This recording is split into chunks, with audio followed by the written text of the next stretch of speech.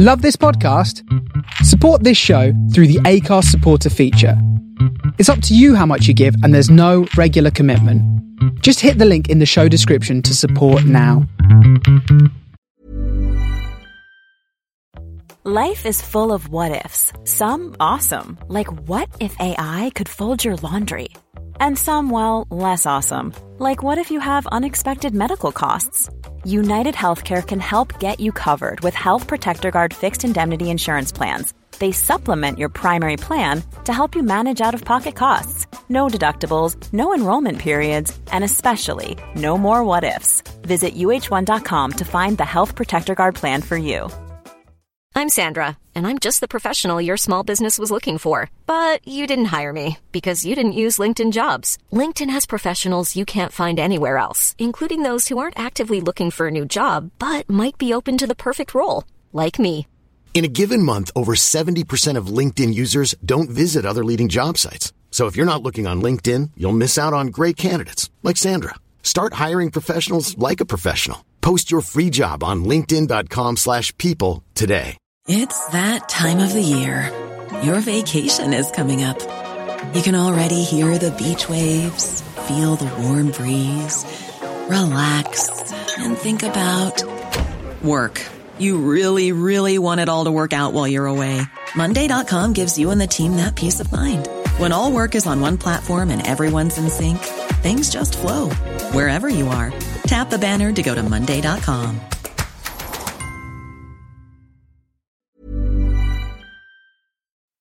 All right. Downtown Cardiff, we're in the yards, walking up to the stadiums, absolutely bouncing. Absolutely tons of Scottish people here, but we're with some Welsh lads as well. Feeling good. Honestly, the number of people that have said to me today we're going to win by miles is freaking me out, but we'll see how we go. How you feeling about the game? Apprehensive. You guys got hammered last week. I know. All right, don't rub it in. What do you think the score is going to be? You got a sheep on your head. I know I have. It's good, isn't it? It's either a sheep or a dragon. Dead. It is. Well, thank Christ it is dead. What do you reckon score-wise today? I think it's a Welsh win. Just walking out to Millennium with three lads, daffodils all over their face. Really buzzing to be here. Atmosphere's great. Yeah. Are you calling yourself Welsh with that accent? Yeah, I know. It's a typical English one, but Wales through and through. So you think Wales are going to win today? Definitely. 100% chance. 12-5 to Wales. 12-5. God, it sounds like a terrible game though. Bloody hell, 12-5. Are you sure? I think it's going to be a close game. Something like 30 to 28. 2-point game. I think Wales will take the win though. Home advantage. So when Scotland win by 20 points, where should I be going out? Where should I be going out tonight? That's not going to happen, mate. 14-all with Scotty and Gary. How are you feeling about it, Scotty? Apprehensive, I would say. It's not looking that good, is it, Guy? I think it is looking good, actually. You think it's looking good? What have you seen that you like? How many all but opposing teams come down here at half-time and go in equal with you guys? So I think we can damage you in the second half. Am I meant to be Welsh in this situation? No, I think we're going to beat you in the second half. I'm from Edinburgh. What are you talking about? I think we'll beat the Welsh down here in the second half. How many pints did you have before kick-off? Not enough. What do you think about Scotland so far? I think giving away too many penalties. I think this a yellow card is written all over this game. It's too many penalties so far. It's been decided by the scrum and the breakdown, I think, in this game. Just walking out the Principality now. Jesus Christ, man. Felt like we just lost the battle on the ground. Obviously the yellow for Finn. Can't argue with that too much. Fuck's sake. I mean, oh, good Lord. That hope, man. That fucking kills. Jesus.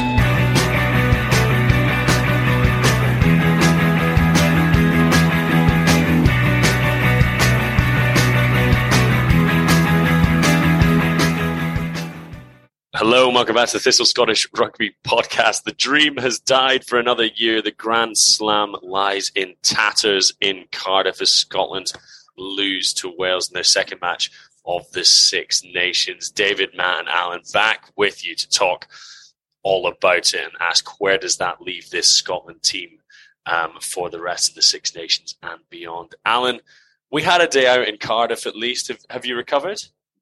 I honestly haven't. Still sort of day 4 of the hangover. Body's still sort of trying to fully recover. Haven't had Jaeger bombs for a while, and the body is fighting against that. Cardiff loves a Jaeger bomb. Every place you go, there's people. Yeah, haven't putting them in front of you. Haven't seen those people walking around with trays of Jaeger bombs for a long time. It's moved on as well because they've just got that little card machine sitting there, sort of like pre-loaded it up, just asking for you to tap. That's the downside of technology. But no, Phil, I think it was half the hangover, half the performance. Still trying to get over both. And Matt, you were sort of locked in pre-holiday quarantine, spending time on your own and watching Scotland. Not great.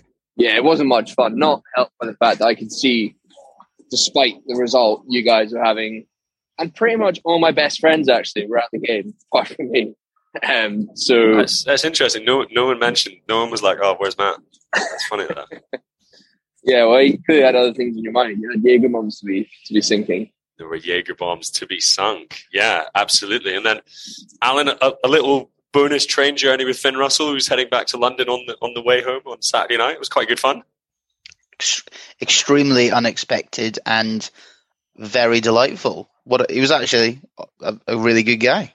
He was really good. He was like the DJ for that carriage, wasn't he? So a real mix of like very popular tunes to quite sort of abstract kind of rogue tunes. My favourite bit was when he was trying to get you to start a sing-song to a song that you had clearly never heard before. I think it was maybe 10 years beyond your peak, and you were like, I have no idea what this is, Finn. What are you talking about? To be fair, my music knowledge as a bass is very low. So unless it's sort of like a Fingers classic, I'm not bringing much to the party. Yeah.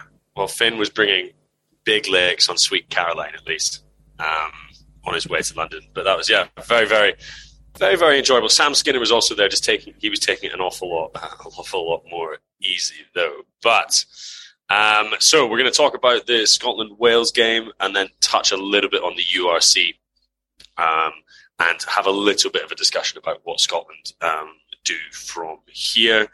If you are joining us for the first time, welcome along. You can also follow us on Twitter at Thistle Rugby Pod, on Instagram Thistle_Rugby_pod, and everyone get over onto Scottish Rugby's #1 newsletter on Substack, Thistle Scottish Rugby Podcast. It is Matt's Magna Carta every Monday morning, the best and the worst from Scottish Rugby, all in your inbox by 9 a.m. How bloody good. I mean, Alan, you and I have talked about it, sipping Jaeger bombs on Saturday. Matt, what was your emotion watching the game on Saturday? Yeah, it was really disappointing at various stages of the match, and none more so at the end. Obviously recovered from that dodgy start to, I think when we got going, we were the far better team. And that Darcy Graham try epitomised that. And then you had those 2 quick penalties from Finn. And I thought, right, okay, the fact that we are better is showing here. And then towards the end of the second half, momentum was with Wales. And in the second half, we just completely imploded. Like, made so many mistakes, discipline all over the shop, kicking out of hand probably too much and inaccurately. And Wales won on his little battles. And you could sort of see, I think, that the writing was on the wall at that point, and we weren't going to win the game. And from a position of such high expectations going into the game, and to have them dashed, it was a really tough one to watch. I mean, Alan, in the stadium, it certainly felt that maybe at halftime we were, it was very evenly balanced. But I don't know about you, I still kind of felt that we maybe just would sort it out and we'd win, because when we had managed to get that phase play together, Darcy had scored that great try. It still felt that we had the makings of winning the game. But then, as you say, that second half found that the sort of the energy went out of the stadium, and it gradually just felt inevitable, didn't it? Yeah, I think that was general sort of frustration of the first half, but then also sort of the optimism was, to your point, there was sort of 2 or 3 moments in that first half where we were sort of pulling phases together, and it felt like we were able to make not easy yards, but we weren't struggling to get over the game line, and obviously at once scored with Darcy Graham in the corner. And actually, it was more Scotland's errors and mistakes that were leaving us in this position of drawing at half-time. And I think we were fairly confident, clearly incorrectly, that Finn and Hoggy and Price would just kind of get it sorted in the second half, and actually we had the game plan and the players to sort of pull away. And I think you're right. It was a bit of a strange one where, compared to maybe the end of the England game where you felt Scotland could get back into it, that there did feel almost like an inevitability about it. And actually, there wasn't many moments in that second half where I thought Scotland were going to go and score a try. Matt, how did it look on TV? I haven't got the energy yet to rewatch the game, and obviously it's difficult to sort of get a feel for the battle on the ground from inside the stadium. How did you think sort of Scotland lost that area?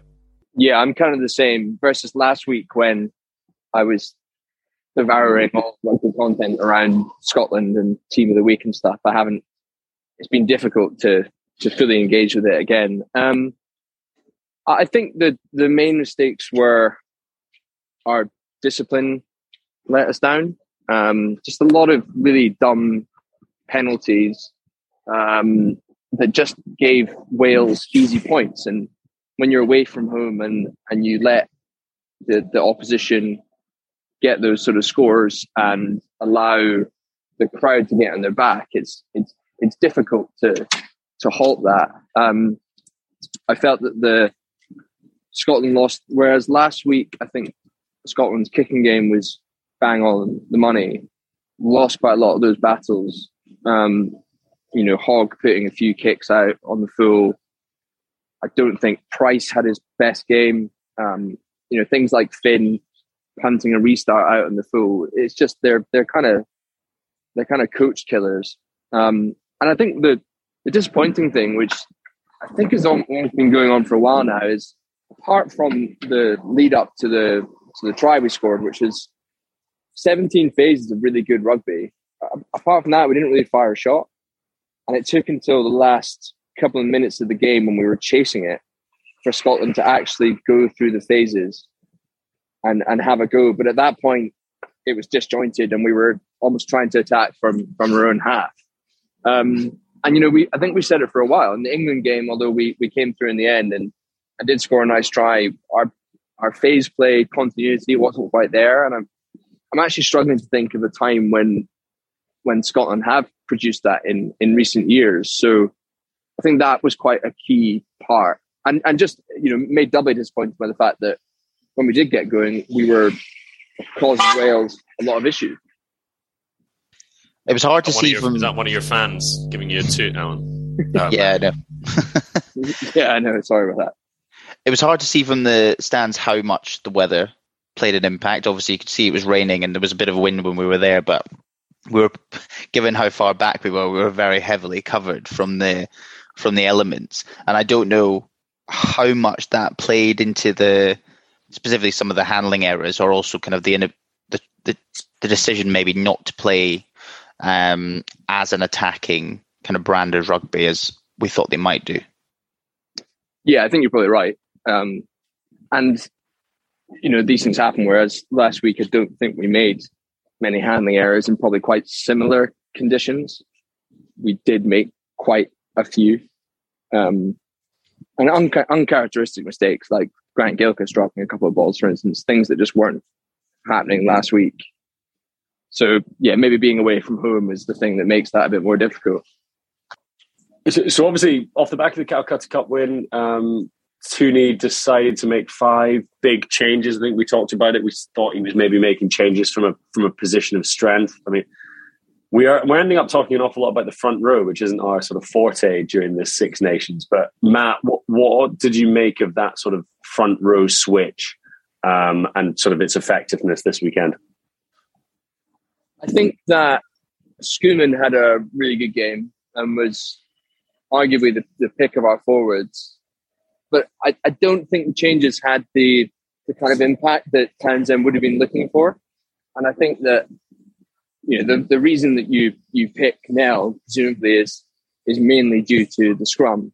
And once again, for whatever reason, we were okay, but we didn't get that dominance. I thought Rambo had a pretty good game, but then the guys that came on, it didn't feel the right way around. It didn't, like last week. Those guys, the other front row subs, made a big impact, whereas this week it felt like I think pretty much all of Sutherland, Fagerson, and Turner came on, made mistakes, gave away penalties. And that was something that the whole pack was guilty of. But the experiment didn't quite seem to work for me. It felt a little bit like, obviously, Fagerson and Turner, I think, felt like they needed to make an impact, and then potentially both, rather than that being a positive, that actually ended up being a little bit of a negative, both making kind of probably stupid errors in terms of giving away penalties. So I think that sort of dynamic just ultimately, obviously, just didn't work in terms of how I think Tooney was hoping, in terms of, to your point, getting that set piece dominance and then kind of having the impact of sort of Fagerson and Turner in that last sort of 30-minute period. And then our pal Sam Skinner. I mean, we're always going to miss a player of Jamie Ritchie's quality.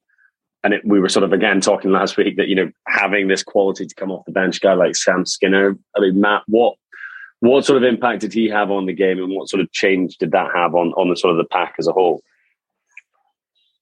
I actually think he had a reasonably good game. I think he was pretty busy in defence, ball in hand, survived getting his head taken off by Tane Bashan. I don't know if you can see that from the stand. That was such a rubbish decision. Not that it would have made a difference, but for the referee to say, he's trying to wrap and not even a card, like, we didn't have the commentary, but it felt very. I had assumed when I saw the first replay that it was going to be at a minimum a yellow, so I was very surprised that there was no. There was only a penalty. Skinner was actually roasted as well because by the referee throughout, because in the lead up to the Welsh try, he was not anywhere near the ball, and one of the Wales players pinning him down in the ruck. And I appreciate it's difficult to see in real time, but in the replay, you can see he was trying to move, and he pretty much had a knee on his chest. No, I think he had a reasonably good game, but as you say, he at times it looked like he was a second row playing 6, and there's quite a big contrast with Ritchie, who's just a different player and can probably get through a bit more work. And with Watson still a bit quiet, it seems like Ritchie's the one who's really stepped up. So I think we did miss him quite a lot. I think in the stadium, I thought Skinner had a really poor game, mainly to your point, because he ultimately is a sort of second row / flanker, and our line out was relatively scrappy, and we didn't seem to be able to disrupt the Wales line out at all. But actually, I was having a look sort of post-match, and 19 tackles, none missed. Clearly, obviously, a pretty massive high work rate in defence. I feel like outside of the set piece, you probably did as much as could be expected. The other main change was Tua Pilotu coming in at 12. I mean, obviously, Sam Johnson going from starting against England to starting for Glasgow against Munster is a pretty significant drop. Do you think that sort of tactical change worked out, Matt? I thought he was pretty good, actually. I thought he had, with fairly limited possession, I thought he had a couple of good runs. I thought that he handled Nick Tompkins pretty well. And I think in the lead up to the only points we scored in the second half, the Russell penalty, he was the one that got us on the front foot. So I actually thought he was pretty good. I think the question is, Redpath looked quite decent when he came on, and I think whether it's right or not, that there's a lot of people calling for him to play, or just to have someone there as a proper second playmaker option outside Finn, which I understand the kind of logic behind, and I think he's a really good player. I'd like to see him in, and maybe he would take a little bit of the pressure off Finn and reduce the amount of mistakes he made. maybe he felt like he was having to take on too much himself on the day. I guess the only sort of disappointment with that is you would think that with that axis of Price, Russell and Hogg, there's enough leadership and sort of game management nous to be able to sort of take that on across sort of the three of them. And it does feel like actually all those three are sort of struggling out a little bit for form across the sort of first two games, kind of Finn's crossfield kicks and sort of the back end of that England game removed it. There does seem to be sort of a little bit lack of a plan or sort of taking the game by the scruff of the neck from that sort of what I would consider the real sort of kind of game management axis of Scotland. It kind of feels as if those, maybe not Finn, but Hogg and Price in particular are maybe playing a little bit within themselves. And maybe that's just playing to the game plan that Townsend and Tandy want them to execute. But I think it was on the offside line. It was saying that Ali Price in the last 4 games for Scotland has sort of run just over 10 metres, like no clean break attempts. And I know that he's evolved as a player and he's developed his basic scrum half play, but it does kind of feel as if a lot of the attack at the moment is relying on Finn to do something special. And when that doesn't work, like at the weekend when he's slightly off the boil, we don't have a way to bring our exciting attack players into the game properly. You sort of touched on tactics and sort of strategy. It feels that we didn't really fire a shot, as you say. We didn't manage to use this sort of, once in a generation type sort of backline flair players to cut them open. Are we relying too much on this Steve Tandy sort of defense now? And we maybe has the pendulum swung too far from the Japan match in the 2019 World Cup, where we sort of learned that we can't just attack. Have we now decided to relinquish too much ball? Do you think, Matt? You should be able to marry both of them, ideally. But maybe if we've clearly moved away from this, we want to play the fastest brand of rugby in the world, and probably the emphasis has more been on defence and being solid and being hard to beat, as Tandy puts it. And possibly that does infect the way that you go about your business with ball in hand. I have no problem with us playing a more solid game where we're constantly in the fight. And look, at the end of the day, we played poorly, but we only lost by 3 points. And a day where a couple of more decisions go our way, we could win that. And you contrast that to we've gone down to the Principality in recent years and got absolutely pumped. Lost by 20 points. It just feels as if maybe we're content to soak up pressure, and then hopefully we can strike and do something big. And that's not a bad idea, I suppose. But maybe when it doesn't work, we just slightly run out of ideas and we run out of ways to break down defenses, which is disappointing considering the players we can put out there. I guess especially with a game like Saturday when you've got potentially less ball than we on average used to, and then you just start to make that sort of catalogue of mistakes. It just gives you sort of less chance to sort of build up your own sort of attacking game sort of throughout the match. So there's a lot of, in that second half, there was a couple of moments where we had the ball and, either Hoggy went for sort of the 50-20 or, Doohan dropped it, and we were just very quickly just relinquishing kind of control of the ball and sort of momentum.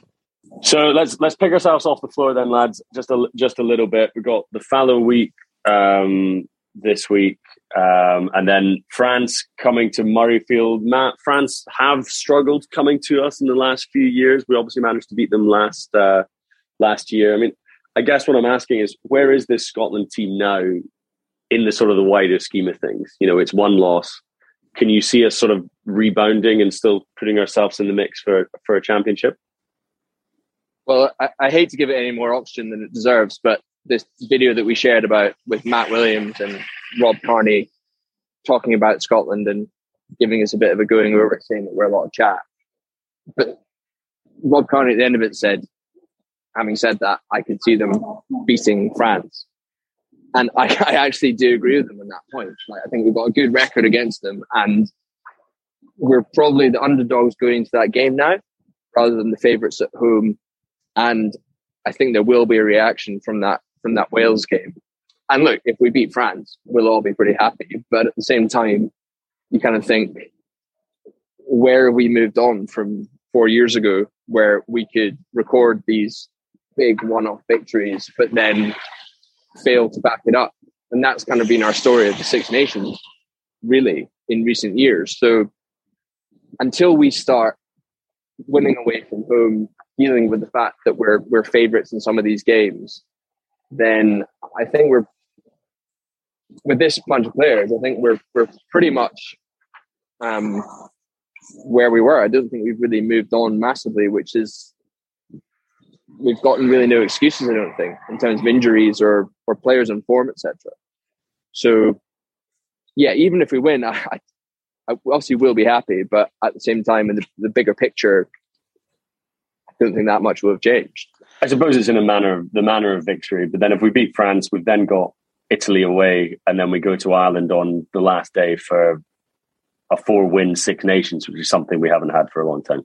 But I'm getting ahead of myself. But also, steady on. But also, but I think it is fair. You know, like ultimately, it's probably, obviously, the Grand Slam is the kind of Everest, but actually, we've never won the Six Nations. We have a very good record at home against France, although France are pretty incredible at the moment.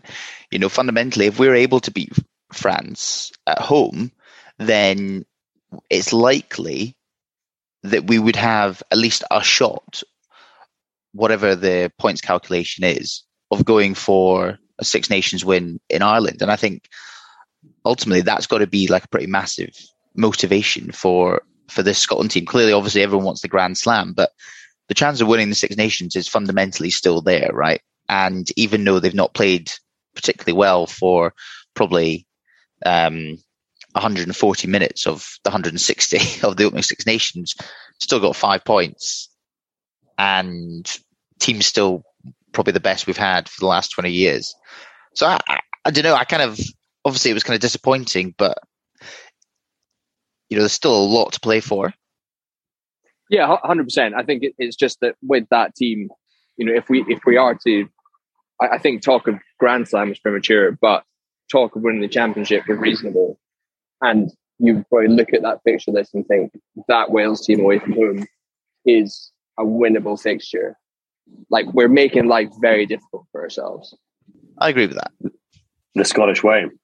Well, it's just that's probably going to be it for us this morning, lads. Bit of a quick one at the start of the day to wrap up the Wales game. We will be back, of course, next week to look forward to the France game with potentially our favourite Paris correspondent. But we will come back to you on that one. Also going to be looking forward to the Scotland Women's Big World Cup qualifier, which is being played a week on Friday in Dubai. So we'll be doing some stuff around that. We've put in a bid to the SRU to speak to somebody. So if they don't deny us, we will hopefully have a chat with someone that's in camp there. In the meantime, keep up with us on Twitter at Thistle Rugby Pod, on Instagram, Thistle_Rugby_pod, and sign up for Matt's newsletter. Goes out Monday mornings on Substack. That's Thistle Scottish Rugby Podcast. So get on there and subscribe. But in the meantime, enjoy the rest of the week, and we'll speak to you soon. Cheers.